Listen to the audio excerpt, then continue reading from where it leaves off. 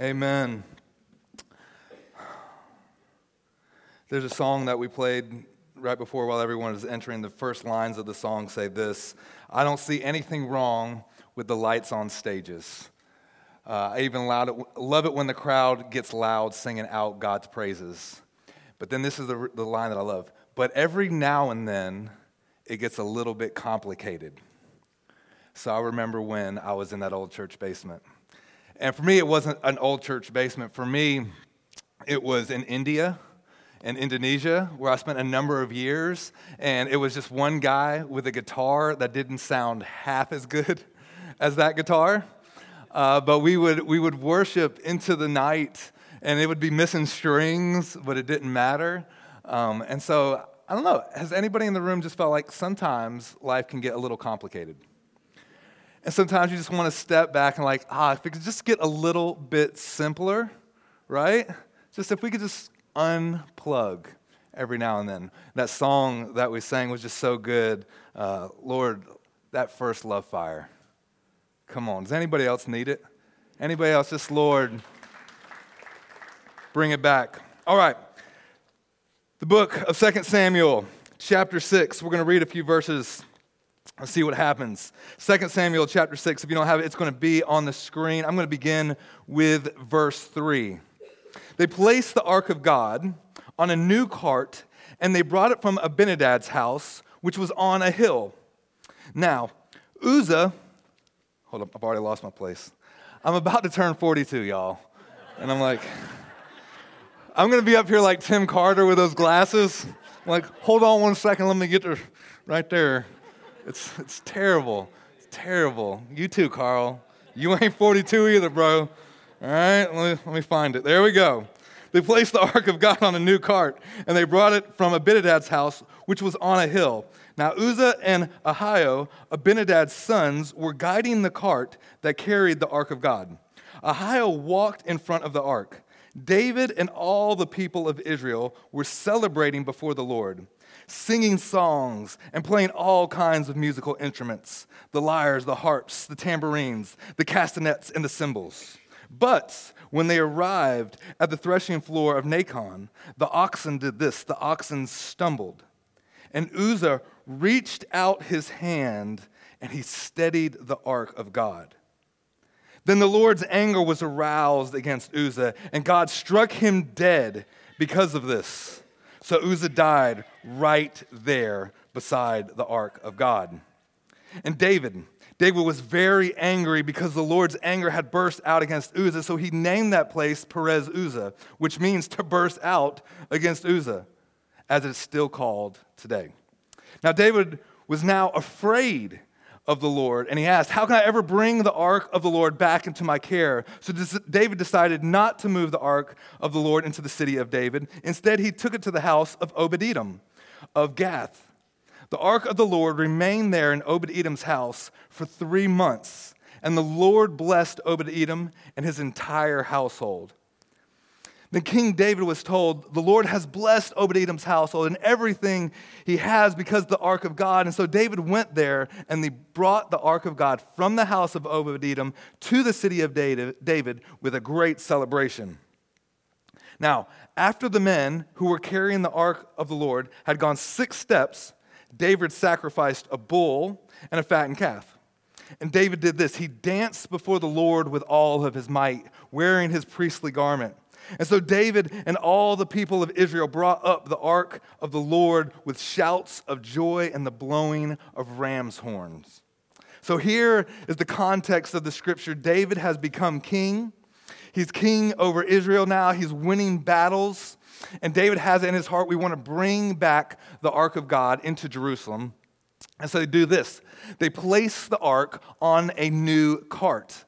You got to imagine the scene because the details are important here. So they have this ox, they have this new cart, and they've placed the ark on it, and they're riding down the road. Now, at some point on this trip, there was a pothole in the road, and this oxen stumbled. And there's a guy named Uzzah sitting right beside it. I mean, the party's jamming. People are singing and dancing and guitar players. And Uzzah sees that the ark of God is about to stumble off of the cart, reaches out his hand to catch it, and then the dude just drops dead. I mean, this would be like Alan coming up. We're playing guitar. Everything's great. Everything's wonderful. Everybody's having a good time. The celebration is amazing. Everybody's laughing and having fun. And all of a sudden, Alan sees, we hit a pothole. Let me grab that. And then, dude, Alan's just dead. He just dies right. Like, the party stops. The party stops real quick. Like, Lord, whoa, what are you doing? Like, this is the moment that the cops show up. All the kids run, just whew. And it's not even that type of party. This is like the homecoming party, right? This is family. We're bringing God back. And no, stop. Everything stops. The party stops. Everybody's, whoa, what happens? And it says this, that David gets angry. God, what are you doing? You just killed this dude. He gets angry, and then he gets afraid. Now, if you remember back a few weeks ago, we just talked about this with Saul. Saul had this same pattern in his life. He gets angry, and then he gets afraid. And it's not just David following the pattern of Saul. It's kind of humanity's problem, right? We have this thing within us, like we'll get angry, and then we'll get afraid. It's kind of like riding in the car with my wife. First, I get angry. Girl, what are you doing? Why are you taking that time? Oh, you're going to kill us. Anger and fear. I'm telling you, you could take a ride with her. Or here's even better. If you show up at Walmart at like past 10 o'clock at night, first of all, you're mad because you forgot something and you got to go to Walmart at 10 o'clock. But the person who goes to Walmart at 10 o'clock, it's a different kind of breed in Walmart. All of a sudden, you're afraid. You're like, what am I doing? And I've noticed this, like people that work at Walmart, Bridget will tell you, people that work at Walmart after 10 o'clock, they don't blink. They just, welcome to Walmart. It's super creepy. Like people are stocking shelves, not blinking. And you're just like, I'm angry, I have to be here. But then all of a sudden I'm afraid. Whoa, let me just back up out of the store. And like David has this moment, he's angry with God. God, why did you do this? Why did you break up the party? And then there's this fear, like, how could we even do this? So he dumps the ark off, like, no, it's just going to stay here. We're going to figure this out later. So there's the pause. There's this moment where David, it doesn't say this, but I imagine he kind of wrestled with God. What is this? How can I bring the ark back? I'm not sure because, this guy he just touched it and he fell dead. What is going on? Now, I don't know, but I think someone may have told David, hey, listen, you should probably read the book of Numbers, chapter 4. Because God gives us some instructions on how we should handle this ark when we begin to move it. So maybe he reads Numbers chapters 4, and there's all these instructions on how to do it. And when the camp moves, Aaron and his son and the Levites and the tabernacle, this is how you move it. You take the inner curtain and you take the Ark of the Covenant and you do this. You cover it. You cover it with fine goat skin leather, which would make an awesome jacket. I'm just saying. Cover it with fine goat skin leather. And then you're going to spread a single piece of blue cloth over it. And finally, they must put these sticks into it and these poles, and then they're going to carry the ark this way. So there's no cart involved? No cart. We want the Levites to move this thing. And here's the thing, like, not only are they going to be transporting, but they can't look upon it. See, they got to go in and they got to cover this thing. And then the Lord's very clear. Listen, when the priests have done this, when they finish covering the sanctuary and all the sacred articles and the ark and all these things, listen, whatever you do, don't touch these objects or you will die. Oh, so that's what happened. My bad. Sorry about that, Uzzah. Right?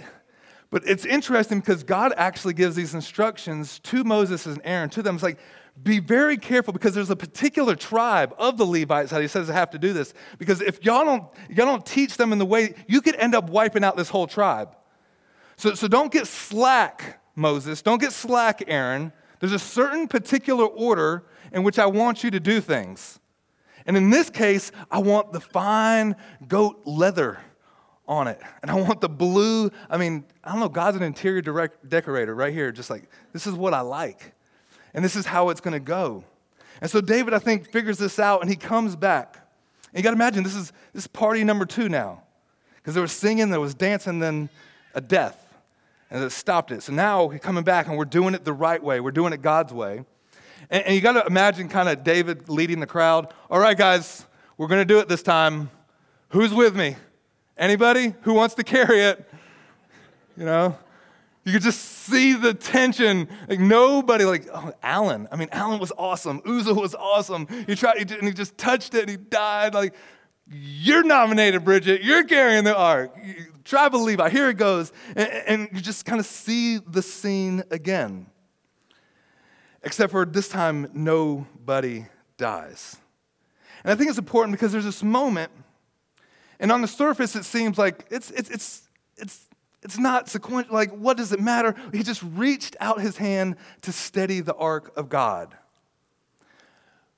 But it's this representation. It's this idea in our mind that God needs help. How many times has there been a pothole along the side of the road of your life? Or you've seen a pothole in somebody else's life, and all of a sudden you've got to be the hero. You've got to be the savior. And oftentimes you're even just trying to save God. All right, God, I don't know if you're going to come through for me or not. All right, God, I don't know if you're going to do this, so I'll save you. It's Lucas to the rescue. And we try to prop up the presence of God.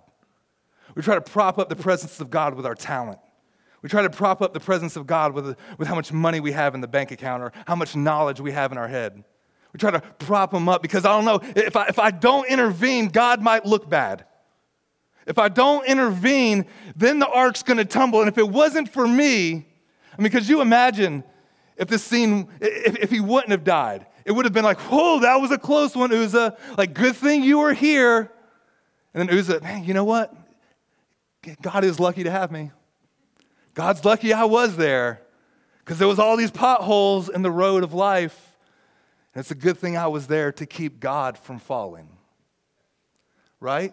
We laugh about it, but how many times do we live that way? How many times we live as if I don't take control, if I don't have the strength in my own hands, then he's not gonna come through. He could tilt over. And I've just seen this so often in the lives of pastors, of missionaries, of believers, of churches. And we start to set ourselves up like we're the Savior. And it's very clear in the scripture, you know what? God's not going to fall without you. He doesn't need you. Creation doesn't just stop because of you or me. The fact that he chooses to use us, his grace and his mercy, that we would even get to be a part of this. You can't save anybody, let alone yourself. You can't save you, you can't save your friend down the street, and you certainly can't save God. But sometimes we get that attitude. It's all on me. It's all on my shoulders. I like the attitude more so of Shadrach, Meshach, and Abednego. Y'all remember these guys? There's this moment where they're going to get thrown into the fire, and the response back is this. Listen, God can burn us up, or we could come through this thing and not even get touched. But either way, he's still good. Either way. If God just burns it, if the ark tilts and falls, or if something happens and it just stays, he's good either way. He's good either way. And I don't know, I just have a vision of us being a church that we don't try to prop up God. God, if it falls apart, let it fall apart. And if it rises up, you get all the credit. All of it to you, God. I don't want to prop you up any longer. See, sometimes we come and we look for heroes. We come to church and we're looking for somebody just to be our hero. If you came to church and you wanted me or you wanted Alan or you wanted someone else to be, you came to the wrong place. That's the wrong line. You can find that somewhere else. This is a line for people who say, I'm tired of doing it the way I want to do it. This is the line for people saying, you know what? I surrender. I surrender, God. I'm not propping this thing up anymore. My own desires, my own selfish ambition. I'm tired of trying to put you on a new cart. I'm tired of it because at the end of the day, that's not what you wanted. You wanted it to be carried on the shoulders of the Levites, not driven on a new cart. And I just think this is so funny because if you were there, it's man, this new cart is valuable. Like we just built this thing. It's so much more valuable. Like these guys just carry it. Now, God, we want to do something good for you, but there's a problem. God's like, but that's not what I asked for. It's not what I wanted. I know you think that that's valuable. What I wanted was my priest to carry it. Isn't this interesting how like we try to love people the way that we want to be loved? You try to love your spouse the way that you want your spouse to love you, only to find out she doesn't want to be loved that way? Like, come on, girl. Don't you see? I just did this for you, and I went out and I made you dinner. Like I didn't want you to cook. You know, not every girl likes flowers. This girl don't like no flowers.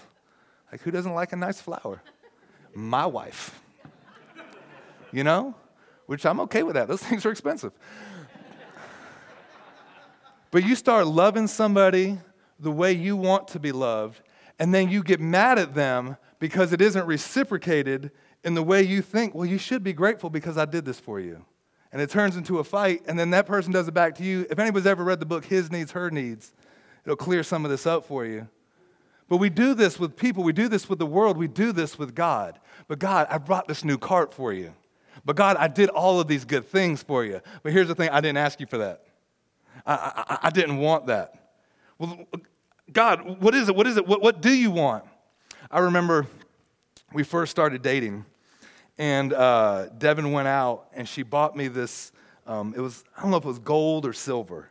It was gold or silver necklace? What was it? It was silver. Okay. Well, good on that one.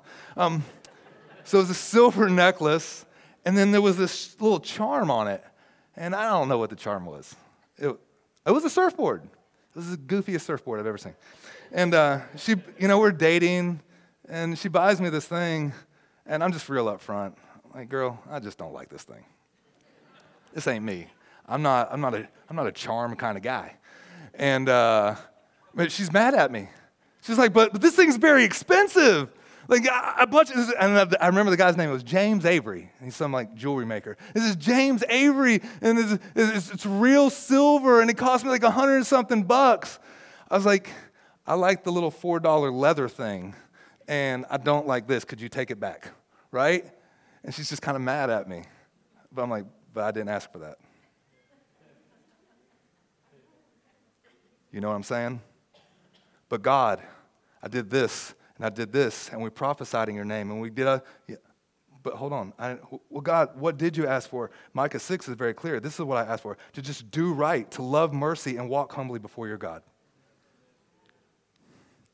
Just do that. Just do that, Christian. Just do the right thing. Just do right. God, because I want you to cover it with this blue drape and some leather, and I just don't want you to look at it. Don't even try to touch it. Just do it this way. I want you to do what's right, love mercy, and walk humbly before your God. And I read that, and I'm just thinking, this is Genesis 1. This is Genesis 1, 2, where Adam's just walking with God in the cool of the day. I'm just doing what's right. And he told me to name these animals, so I'll just name one. What'd you come up with today? Rhinoceros. And God was like, all right, we're going to put the brakes on, Do what's right, love mercy, walk humbly. The strength of us, church, the strength of this church is not our money or our influence or our abilities. All that is what I would call the strength of the ox. Our strength comes from God, and he uses us to be instruments for his glory, to be salt and to be light. So God, if I've been trying to give you things that you just didn't want, because what you want is for the Levites to carry it. And in the New Testament, he makes it very clear, listen, we are a kingdom of priests, that we would be the ones to carry the glory of God, that we would be the ones to leave this place and show what it is to the world. This is what Jesus looks like. This is what Jesus looks like.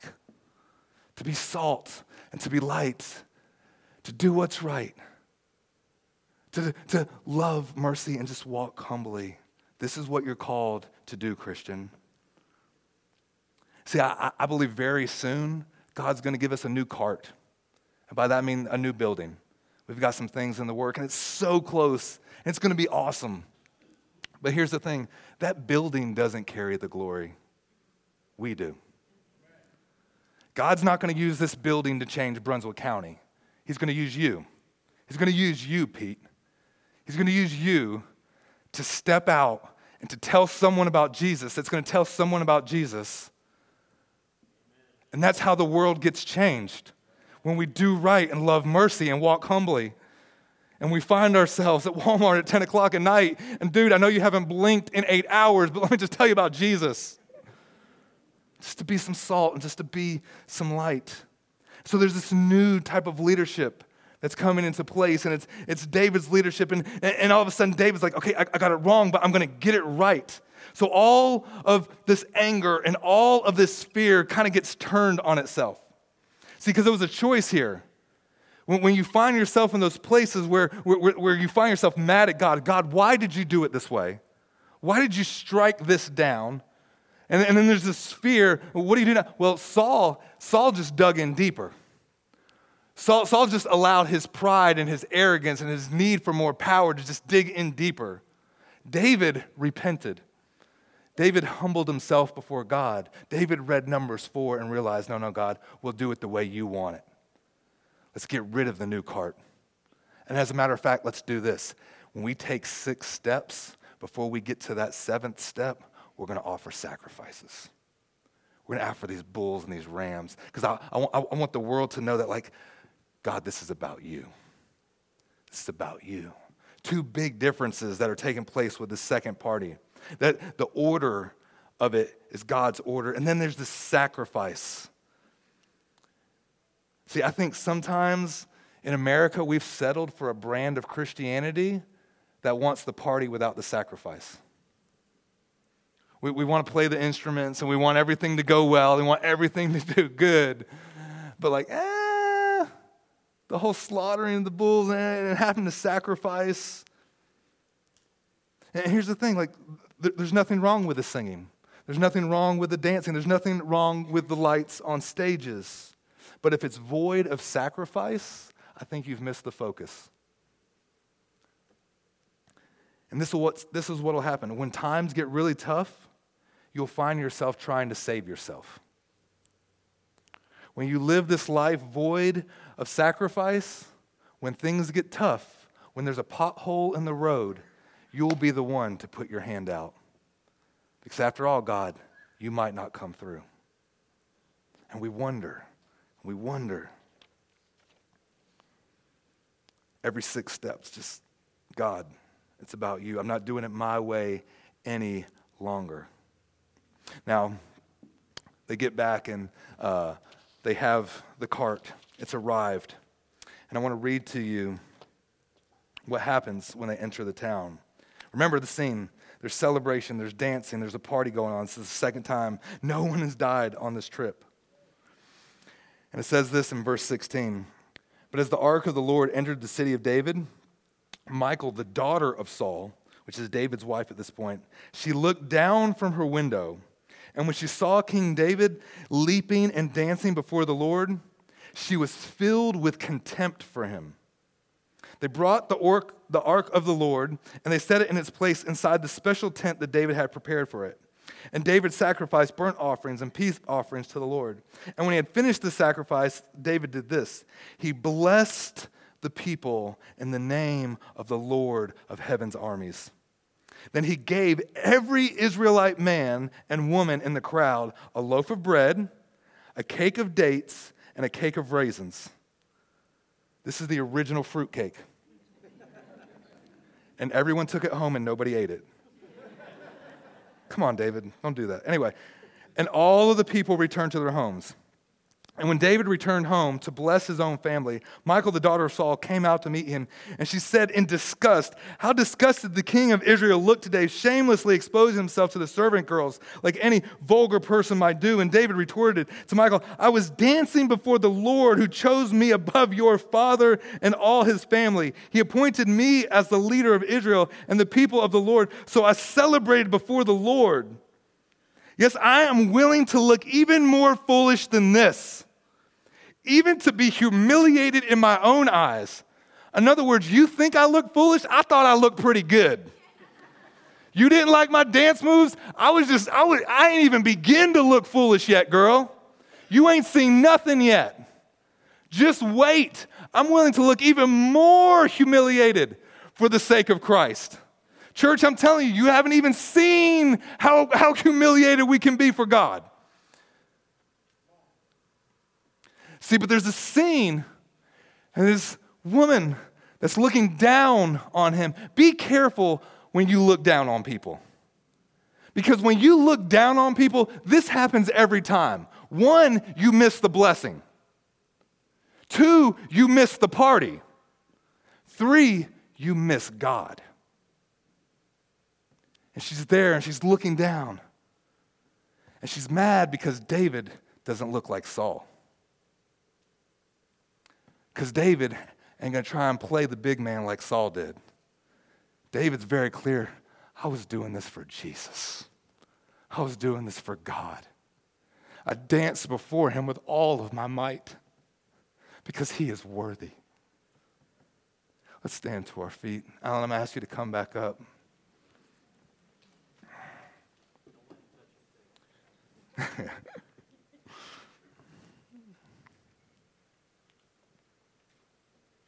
To come back, if you would just close your eyes with me for a moment. To come back to that place of, God, I'm not trying to prop you up anymore. You've taken me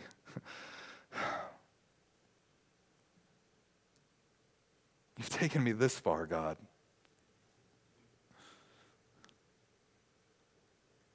And he who began a good work in you will see it through to the day of Christ Jesus. It's his work. It's not your work. It's his great love for us, not our great love for him. When you get that mixed up, you begin to prop up the presence of God. He chose you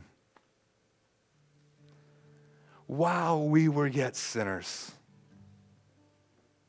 Before I formed you in the womb, I knew you.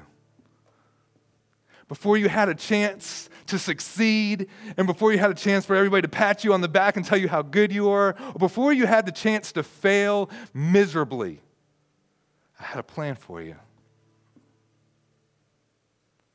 It's my great love for you, because I'm faithful when you're not.